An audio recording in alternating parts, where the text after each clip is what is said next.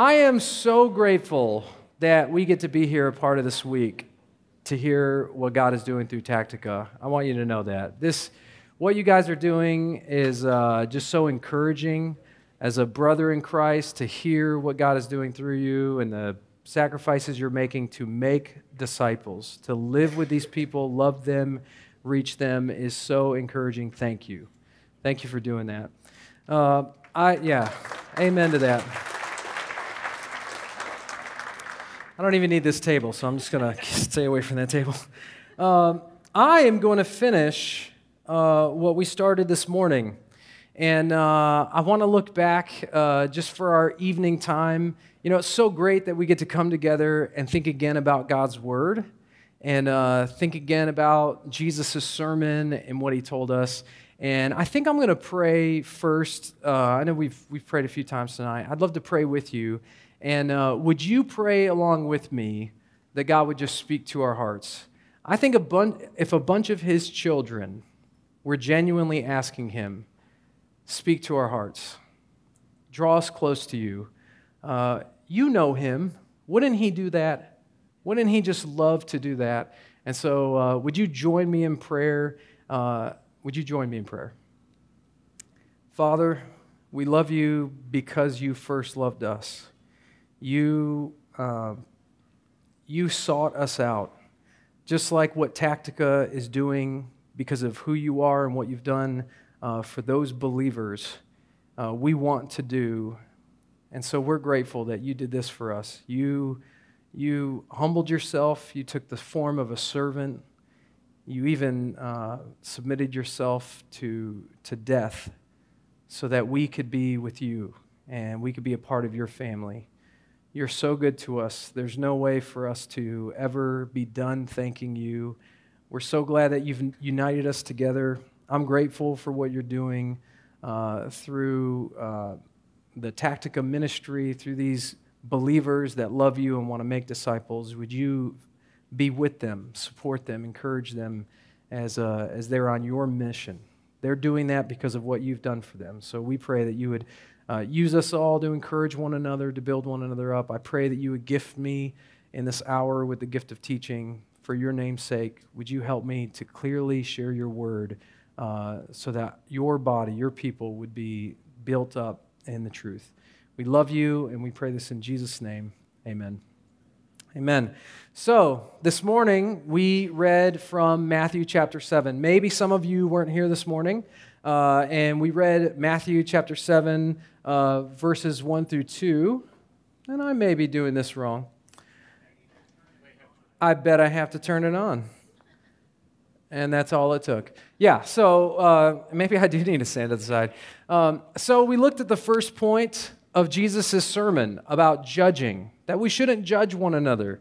Do not judge so that you won't be judged, for you will be judged by the same standard with which you judge others, and you will be measured by the same measure you use. And we saw that part of Jesus' first point, if you go back to Luke's parallel passage of this sermon, you see that we should see the faults of others with compassion.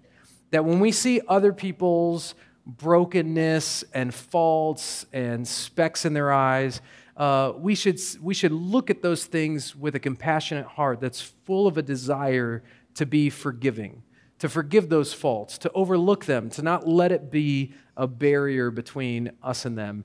And you know what's really funny? This was not planned. Obviously God plans it all.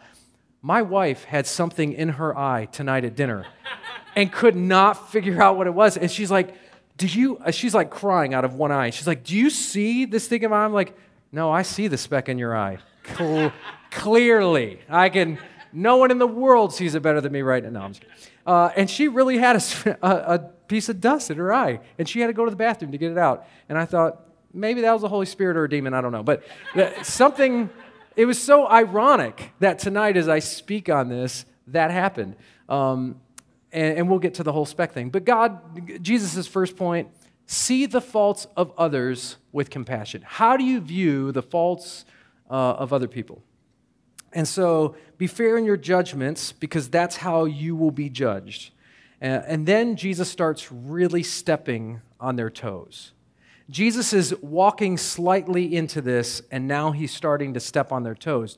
He moves from do not judge, and he gets closer to home, and which is in verse 3. So he says in verse 3, "Why do you look at the splinter in your brother's eye, but don't notice the beam of wood in your own eye?"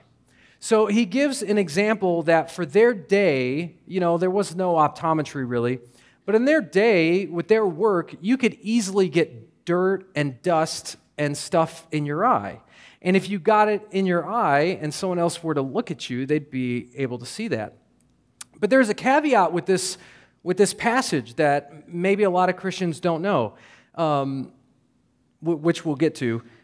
He says, "Why do you look at the splinter," or the speck, your version may say, "in your brother's eye, but you don't notice the beam of wood in your own eye?" And his point there is that you should see your faults with conviction. You should see the faults of others with compassion, and you should see your faults with conviction. You should notice what you're doing and not just look at someone else and think they're worse. And you guys know what this is like. It's easier to see the faults in other people. I'll give you an example that happened this past week. We're driving to Michigan from Kansas, and it's not a very short drive. And so there's a lot of time for splinters to be seen in my family. We're in a van. There's 7 people in this one van, and we're pretty close to each other. And so we're driving, and I start getting irritated at the kids because I'm thinking, they're not paying attention. And I look at Courtney, and she's not fixing it. She's not immediately getting them to quiet down. And I'm like, I'm driving here. I'm doing my job. I'm going to get us where we're going. And your job is to get these kids to be perfect. What's the problem here? This is like, we're partners. This is equal pay here. And so I'm getting a little irritated because it's like, what could you be doing that's more important than making sure I'm not bothered? I don't understand what that is. And so we're driving, and I started getting irritated. Well, eventually we get to the gas station, and I pump the gas. I'm on the gas side, and I get out, and I'm pumping the gas, and I get done, and she's got all the kids, and I walk in, and I go straight to the bathroom, and some of the kids are waiting out there, and I realize she just took 5 kids into a gas station, made sure that they didn't burn it down or like drink out of the toilet and do all that stuff that our kids seem to want to do. She got them all ready and got them totally fixed up, and she never got to do what she needed to do in this gas station, and I was ready to go, and I realized, I think I was frustrated with her, and I'm doing the same thing. All I'm thinking about is what I need to do. And that's one minor example. I'm sure I'm worse than that in real life. But it's easy to notice the fault in someone else and before you notice your own. It's harder to notice your own fault. And when Jesus is preaching here, he's saying, listen, you need to see your faults with real conviction. You need to look at the beam in your own eye, the faults in your own eye, before you see their faults. And when he uses the splinter and beam of wood, have you ever heard this people say things like this? The splinter in their eye is really small, right? And the beam in your eye is really big. And so the impression that we get from 21st century is, listen, their faults are tiny, and you've got big faults, don't you? And then the church is supposed to say, amen, I'm worse than everyone else. But in a room this big, if everybody was worse than anybody else, nobody would be not as worse as the other person, which logically doesn't make sense. That's not what Jesus was saying. He wasn't saying you have worse problems than your neighbor, because that's not always true. There are many times where your faults aren't necessarily as big and as bad as your neighbor. Sometimes you have faults that aren't as bad as big as theirs. Sometimes people are in a real mess. They have real brokenness, and it's not for you to pretend that, I'm just worse than them. I'm just so worse than them. That's false pride. You may not be in a worse situation than them. he wasn't speaking about having something literally in your eye. 2,000 years ago, he meant if you had dust in your eye. So here's the point. Here's what he means. If you're looking at someone else and they've got a little splinter in their eye and you can see it, if you look to your neighbor and you saw something in their eye, it's tiny, right? If you had something in your eye, would it look tiny to you? No. I'll give you an example, an illustration, just to simplify it. How big is my finger to you? Is it small or huge? All right, small. How big is it to me right now because it's this close to my eye? It's covering 15, 20 people. But to you, my finger's small. When he uses splinter and beam of wood or plank, some people say the plank that's an anchor, part of a roof, keeping the roof up. The idea is it's made out of wood. It's made out of the same stuff.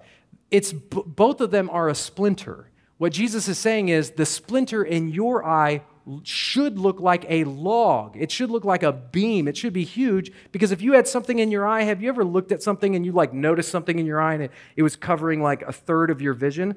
That's the point. It's a speck in each other's eye. You're not supposed to look at yourself and pretend, oh, I'm so much worse than them. You're not worse than them. You're just as bad as they are. You've got a speck in your eye.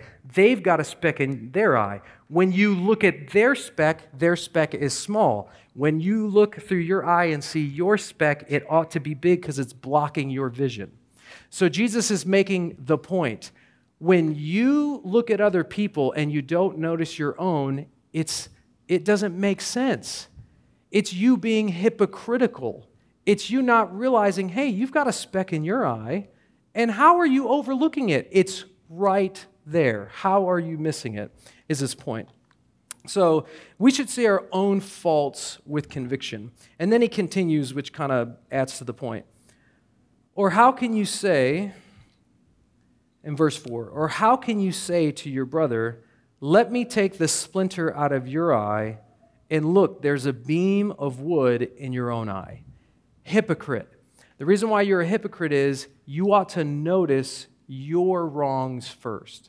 Now, have you ever been with somebody that thought they had done no wrong, and the way that they treated other people thinking they're perfect? Or have you ever been around someone that acted like they were better than everyone else? How is it around that person? How is it when you're around someone that thinks, I'm better than these other people? It feels really gross. It feels really gross because it's hypocritical. You're around someone that doesn't notice their own stink. I don't know, this is an old-timey phrase. My parents used to say this. Oh, you just think your poop don't stink. Now, my parents didn't say poop, but they were also, they weren't raised in church either. But they said that to us as kids, as little kids, 5 years old maybe. Don't act like your poop doesn't stink. When you act that way, it's obviously and overtly hypocritical. And it feels badly because it's wrong, it's unjust. And so see your own faults with conviction. He says, hypocrite, first take the beam of wood out of your eye, and then you will see clearly to take the splinter out of your brother's eye. Now, no one has ever had a beam of wood in their eye. You can't have a beam of wood stuck in your eye. He's using this metaphor to say, it's obvious to you, easiest to you, clearest to you, take care of your stuff. Own your faults, see them, take care of them, be honest, be genuine, be humble, be repentant about your own faults. And when you take care of your own faults first, then you will be ready to look at someone else with, the very first point, with compassion. You'll be able to look at someone else and what they've done in a whole new light because you are a sinner too. You realize I'm guilty. I've done the same thing. I actually spoke with someone today and he kept using the phrase, I'm the first one to look in the mirror. You want to own your wrongs and your defects first, which is his third point. We ought to address our own faults first. So you see the faults of others with compassion. You see your own faults with conviction. I'm wrong too. And then you address your own faults first. Address them, be honest about it, repent, address your own faults first. In Luke chapter 6, verses 39 through 41, this is the parallel passage, if you remember in Luke chapter 6. He's preaching a similar sermon on the same topic, but notice what Jesus adds when he preaches this to another crowd. He says in verse 39, Jesus also told them a parable. Can a blind guide, won't they both fall into a pit? If you had two people that couldn't see, you wouldn't have one of them lead the other one. That would make no sense. They would both fall in the pit. The issue is they cannot see. And so would you have that? And the answer would be obviously no. A blind person can't lead another blind person. You need someone that can see to lead someone who's blind. Won't they both fall into the pit? The answer is yes. And then he says, a disciple is not above his teacher, but everyone who is fully trained will be like his teacher. Now, is he changing the subject here, or is he trying to deepen the matter? He's saying you don't have a blind person leading the blind, and so you need someone that has learned how to deal with that fault in order to teach someone else to deal with that fault. And so he gives this illustration that they would be familiar with. A disciple is not above his teacher, but everyone who is fully trained will be like his teacher. You're going to be like the person who's trying to help you and train you and teach you. And then he continues his sermon. Why do you look at the splinter in your brother's eye, but don't notice the beam of wood in your own eye? You cannot help someone else with their faults if you haven't dealt with your own. There's a problem when we judge, and part of that problem of condemning is not owning our own faults. We see their splinter, but we don't notice ours. And if you are going to be a disciple maker, which is Jesus' sermon throughout his life, or throughout his 3-year ministry, if you are now going to pass this on to others, you have to be honest about your own faults. This became the clearest to me in parenting. I'll tell something embarrassing and almost incriminating probably, but with our first son, I was a brand new father. I didn't know how to be a good father. My dad wasn't a good father. My dad wasn't around. I was abused in the different homes that we lived in. I moved out of my house when I was 14 to live with a friend and her single mom. And I didn't know how to live. I didn't know how to parent. And so when we had our first child, without thinking about it, I became my dad. I became my upset, angry, mean, Marine father. And I just wanted to discipline in a particular way. I wanted to spank them and say, this is how you act, this is what you ought to do, and I wanted to be very strict because that's how my dad was with me. And I didn't have another person teaching me that this is not the best way to deal with your kids. You cannot treat your kids like it's boot camp. Your kids need to process and grow and develop. They're not at the same stage that you are. No one taught me that. So I was very strict with our firstborn son. I was very strict with him. I was, in my opinion, I was harsh with him. I would not let him falter. If he made a mistake, I would mention it. I would, bring attention to it. I wanted him to obey. I wanted him to obey to the fullest. I wanted him to treat me, not really because it was about me, but I thought the right way was for him to be just a great kid. And when it came to the New Testament, when it talked about elders, it said you ought to be able to lead your family well, and your kids ought to be faithful. They ought to be obedient. If your kids aren't listening to you, how can you lead the church if you can't even lead your own family? And so I was very convicted by this and challenged by this, and I wanted my son to be pristine and great. And I was really harsh on him. It took years for me to realize I was too harsh with him. I was way too hard on him. I wanted him to be perfect, and that was not fair to him. I was difficult with him. It wasn't until I realized that's not how God is with me. God does not treat me that way. He doesn't discipline me and punish me and hold me to the letter every single time I falter. Why would I be that way with my son? That's not how my Heavenly Father is with me. And I realized that if I want to train my son, I have to be different. And I was just like my teacher, my father. I disciplined the same way my father disciplined, and it took me having my first son to realize that's not the right way. That's not a healthy way. And I had to be retrained. And so when Jesus is speaking about, listen, no disciple is greater than his teacher, he means what you practice and what you do is going to be what the person next to you and the people around you, that is what they are going to follow. That's what they're going to see, and that's what they're going to mimic.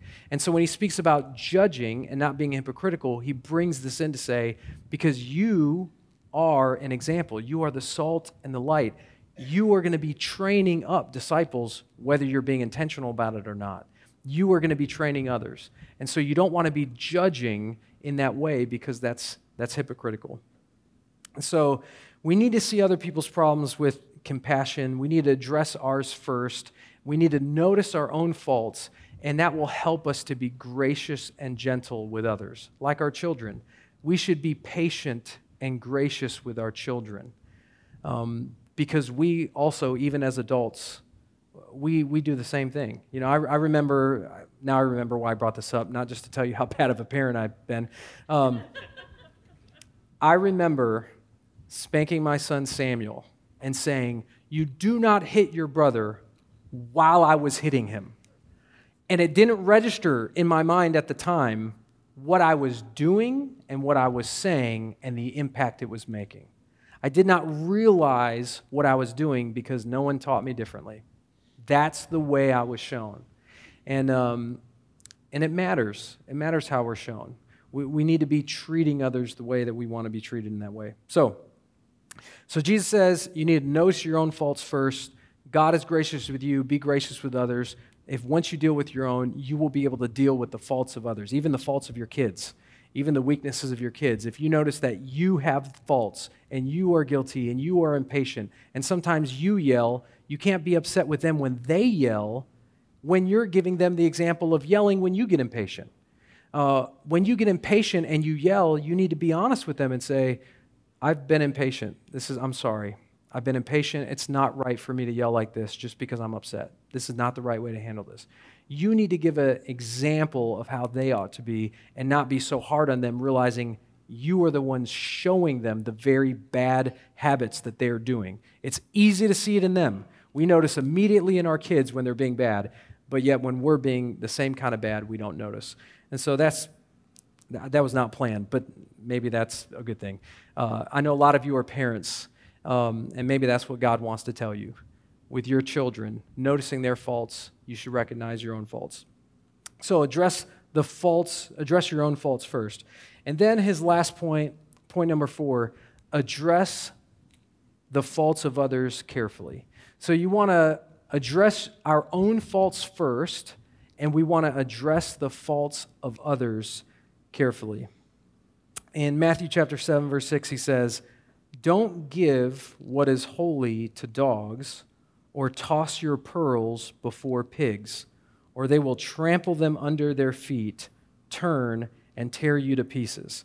Now, how many of you know that other people don't like it when you're poking around their eye? Anybody like to get poked around? Anybody want someone poking around your eye? No one likes it.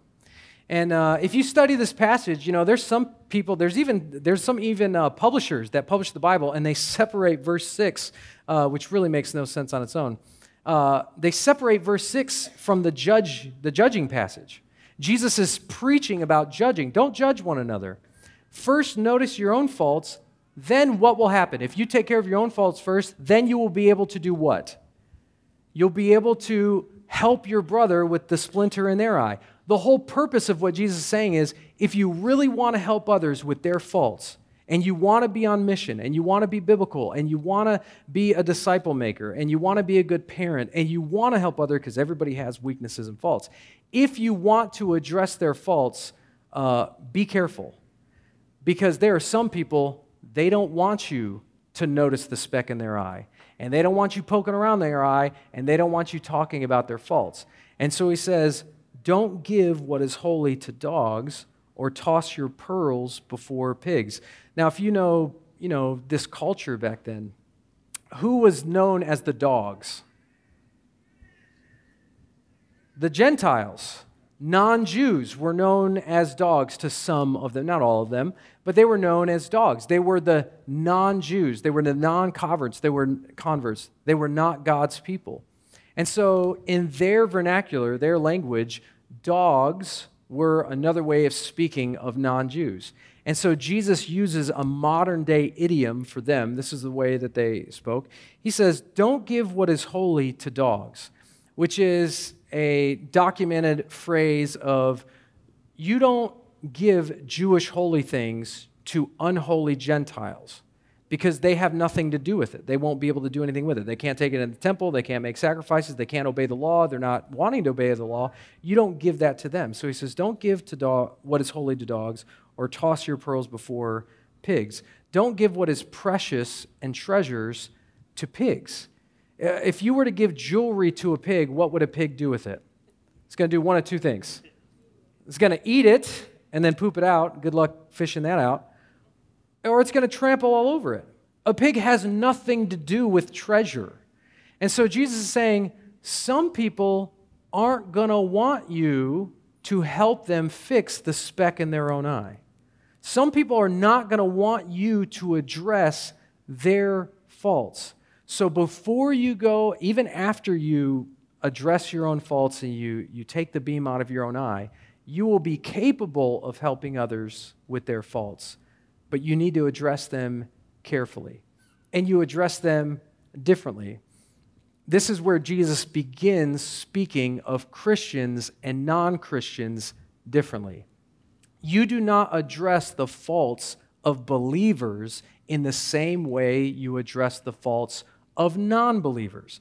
I'll give you an example, thinking of Tactica.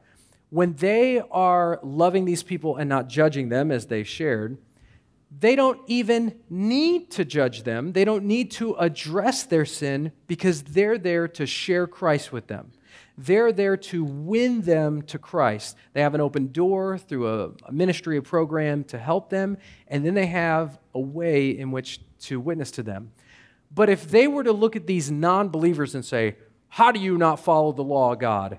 the answer would actually turn around back in them because they're not under the law. They don't follow him. They don't claim that Jesus is Lord. Jesus is not their master. Jesus is not their king. In the New Testament, Paul had to write to the church at Corinth, if you remember, where he says, now listen, I'm not saying that you don't associate with the world. In that case, you would have to go out of the world. You can't do that. I'm not saying for you to judge those outside of the church because you can't do that. That's impossible. You would have to leave the earth. I'm talking about believers. You need to be discerning and convicting and challenging believers within the church. So in the New Testament, you have this dichotomy where Jesus says, as Christians, as a church family, as people belonging to Christ, we hold each other accountable in ways that are not the same with people outside of Christ. Another example would be when Paul, same church, the church at Corinth, when he writes them, he says, don't even eat a meal with such a person who claims to be a believer, but openly, outrightly lives against God's law and is not obedient to the apostles' teaching, or what we consider the New Testament. Don't even eat a meal with such a person. However, with people that don't claim to be Christians, you can go and eat 1,000 meals with them and befriend them and care about them and be with them. Why would the New Testament encourage us not to even eat a meal with somebody, but you can do whatever you want with somebody else? Why? Because the accountability within the church and how you judge and discern the fruits of others is different when someone calls themselves a believer. Now, this is a lesson that is important for the church of today, especially in America. We need to really grapple with this. We need to grab onto this truth. We ought to care about how we live. Why? Because we are the salt and we are the light. We ought to be encouraging one another. What does Matthew 18 say? If your brother sins against you, go to him in private. Address him. He's wronged you. How do you look at the wrongs of others? How do you deal? How do you address with them? You address them carefully. You do it privately. You do it lovingly. You don't do it judgmentally in the sense of I'm better than you. but you need to address other believers that are out openly, publicly living against God's rule. That is actually a command in the Bible. We are supposed to notice each other's fruit. How are we living? And encourage one another, and sometimes to challenge one another. But when it comes to people that are not believers, Jesus never does it. He never tells the church to do it. Paul tells the church, you don't have to do it with them. Your job isn't to judge non-believers. They're already judged. They're already under condemnation according to John chapter 3. They're already living under the condemnation. Your job isn't to go and inspect their lives and say, this is right, this is wrong, you need to change this, you need to do that. That's not your job in the non-believer's life. In the non-believer's life, we're called to love them, care about them, and share the good news with them. We need to go to them and show them this is what it looks like to follow Jesus. So when Jesus brings this dogs and pigs inside, or in the sermon, he's saying, now listen, don't give these pearls and these truths of these wrongs, don't give them to dogs and pigs, because they're going to turn around and they're going to attack you. I can tell the church, we need to stand up for what the Bible says about marriage. Marriage is between a man and a woman. And you should be convicted, and you should be praying, and you should be looking at the Scripture and saying, is this what God says? Is this according to God's law? And I can stand here and be confident God has designed marriage to be between a man and a woman, and this is the way it needs to be. But with non-believers, it's not that I don't stand for that truth, but I don't go to non-believers and say, how come you guys are living together? This is horrible. I can't believe you're doing this. This is so wrong in your life. You obviously know that you should be living differently. That's not how I address the problem with non-believers, because they're going to turn to me and say, why would I follow your rules? I don't see Jesus as Lord and Master. That's not what I follow. And they're going to turn and attack me. I can tell you marriage is between a man and a woman. If I went to an LGBTQ convention and I stood on stage and says, marriage is between one man and one woman, what are they going to do? I'll tell you what they're going to do. They're going to do Matthew 7:6. They will trample what I say, the truth, under their feet. They will turn and they will tear me to pieces. That's exactly what they're going to do. And so Jesus is telling them, be careful when you address the issues, the defects, the faults of others. You have to address your own faults first before you can even help others, but know that you don't give what is holy to dogs. Don't spend your time trying to fix the behavior of non-believers. That's not what Christ did, and that's not going to help you, because non-believers can be all great in behavior and still go to hell. They need to be won through the good news of Jesus Christ. They do need to be convicted by their sin, but they need to be won with the gospel. They don't care about whether marriage is between a man or a woman. That's not going to save them. That's not going to change them from being separated from God and then being with God. Do you know that you can live a moral life, and you can live by a great code, and you can be kind and nice and hospitable, you can treat your neighbors well, you can be good to your spouse, you can do all kinds of great things, so much so that if you were in some churches, they'd be like, you need to be a deacon. But that same person can be a non-believer. They could be non-Christian.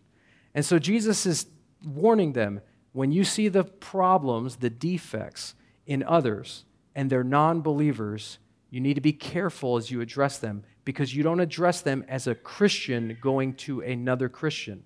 You need to address them as someone who is outside of the lordship of Jesus. You need to love them and help them. You need to be gracious with them, show them an example. But there's some believers, like if there was an elder in my church that was flirting with a woman that wasn't his wife, I would go up to him immediately and confront him. And I would, no bones about it. And I would tell him, because of the Lord Jesus, you are making a huge mistake. This is wrong. And this is going to devastate your family. And if you claim Jesus is Lord, you need to act like Jesus is Lord. But to a non-believer, I would get to know this guy and say, he's got an issue. He's got a problem. He's got a temptation issue. He's obviously, I feel like he's flirting. There was actually, there was a family in our church. There was a couple families, and a husband was hanging out with another guy's wife, and they were standing together, and I just felt like they were too close. I just felt like they were like too buddy-buddy. They were just too close. There's too much chemistry between them. And I got nervous because I'm the pastor of this church, and I can't subjugate this to someone else. So I was really nervous. I was like, I got to say something. And this guy's bigger than me and probably would eat me for lunch. I'm like, I just don't want to tell this guy, And I'm like thinking about it. I'm worried about it. By the end of that morning service, I found out that they were brother and sister. I didn't know that. Yeah. Ooh, really dodged a bullet there. I thought I was going to end up in the hospital or prison. I didn't know. But I was ready to go to that guy and say, listen, man, this ain't right.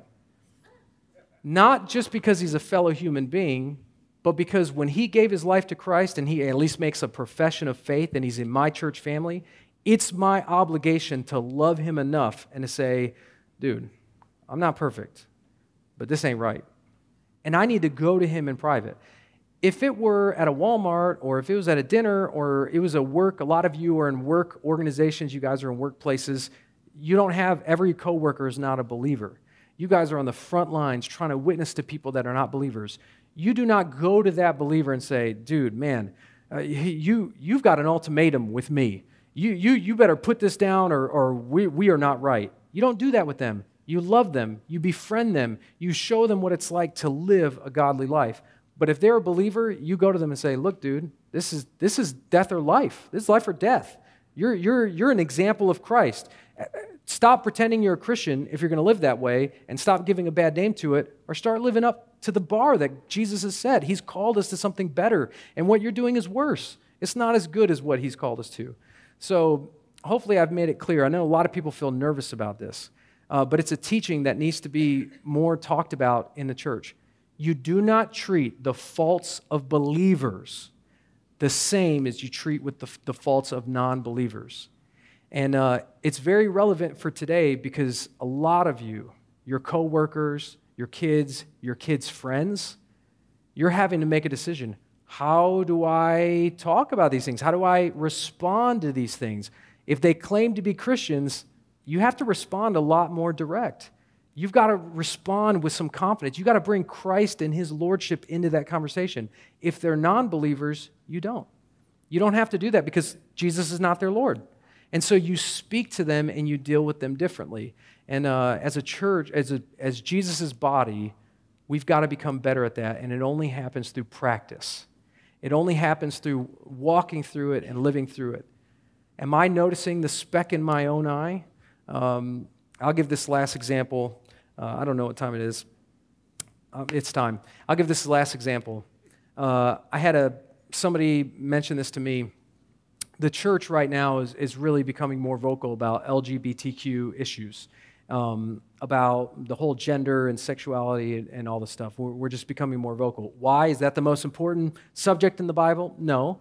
But the world has made it. The agenda has made it. And so we have to address it. We got to address the times. We got to deal with what the enemy is preaching Monday through Sunday out in the world. We've got to be willing to address that. And this person said, you talk so much about LGBTQ, but adultery and sexual immorality has the same statistics within the church as it does out. You guys are hypocrites. And you know what? He's right. He's right. The church in America today, we have downplayed adultery. We have downplayed immorality. We've downplayed pornography. And I know it's a real issue. I know it's a real issue with a lot of people in this room. But if you address your own faults first and you don't pretend like you're better than, and you're open about, man, I struggle with this, then it's not hypocritical to say, I struggle too, this isn't the best. Let me tell you how God is winning victories in my life. Then it's not hypocritical. That's why Jesus says, hypocrites, first take the log out of your own eye. You have to address your issues, your faults first, before you can address the issues of others. And when you do, you will no longer be a hypocrite. You'll be able to see them with compassion, to love them gracefully, and realize you don't treat non-believing, non-confessing people the same way as you treat the faults of those who profess Jesus as Christ. And that will divide some people. And there's some of you that would be so tempted that you never, ever, ever want to confront someone about their sin. And I'll just tell you, according to Jesus' way, you'll never make disciples well that way. It will be like the blind leading the blind. And that's not what Jesus designed for the church. We have to be honest about our stuff. We got to be willing to address the faults of others, and we need to do it carefully because that's Jesus' way. That was part of Jesus' sermon. Jesus was multifaceted. He wasn't just, oh, everyone's great. He turned to Peter and said, get behind me, Satan. He dealt with issues like a godly man, the kind of way that he wants us to deal with issues. And the church is not going to thrive in disciple making if we ignore sins and we don't address them and we pretend like if we just listen to music and everybody's having a good time, then it'll all work out because everybody will like each other. Because sin will be creeping in underneath and it will be just as rampant as if everybody was openly sad. It's no different, the sin issue. And so, anyway, my time is up. I'm going to pray. I'm so glad I left you on that great note. I could tell by your faces. This is your favorite sermon. I hope you're convicted, though. And I stand here not confident in my ideas. You study the Scripture and you ask yourself if Jesus was soft with his disciples about their own issues and how he treated non-believers and how he wants us to be like him. We got to be stronger about this, not judging, but being willing to confront and address in a healthy way, and it begins with addressing our own stuff first. Let's pray. Father, we love you. I'm so grateful to you, Jesus. You are the example. You are the hero. You are our Lord and Master and King. And you set the example. You showed us the way. Help us not to be judgmental, but help us to address our faults. Help us to be honest about our own sins, our own defects, our own weaknesses, and help us to make disciples within our home and within our church family, within our community. Give us discernment on how to treat our lost neighbor differently than our professing neighbor. Help us to be your hands and feet. Help us to be strong in answering the call that you've put on our lives to make disciples, to be sanctified by your truth. Your word is truth. Help us to obey that. Help us to understand it clearly. Help us to follow it. We love you because you first loved us. We pray this in Jesus' name. Amen.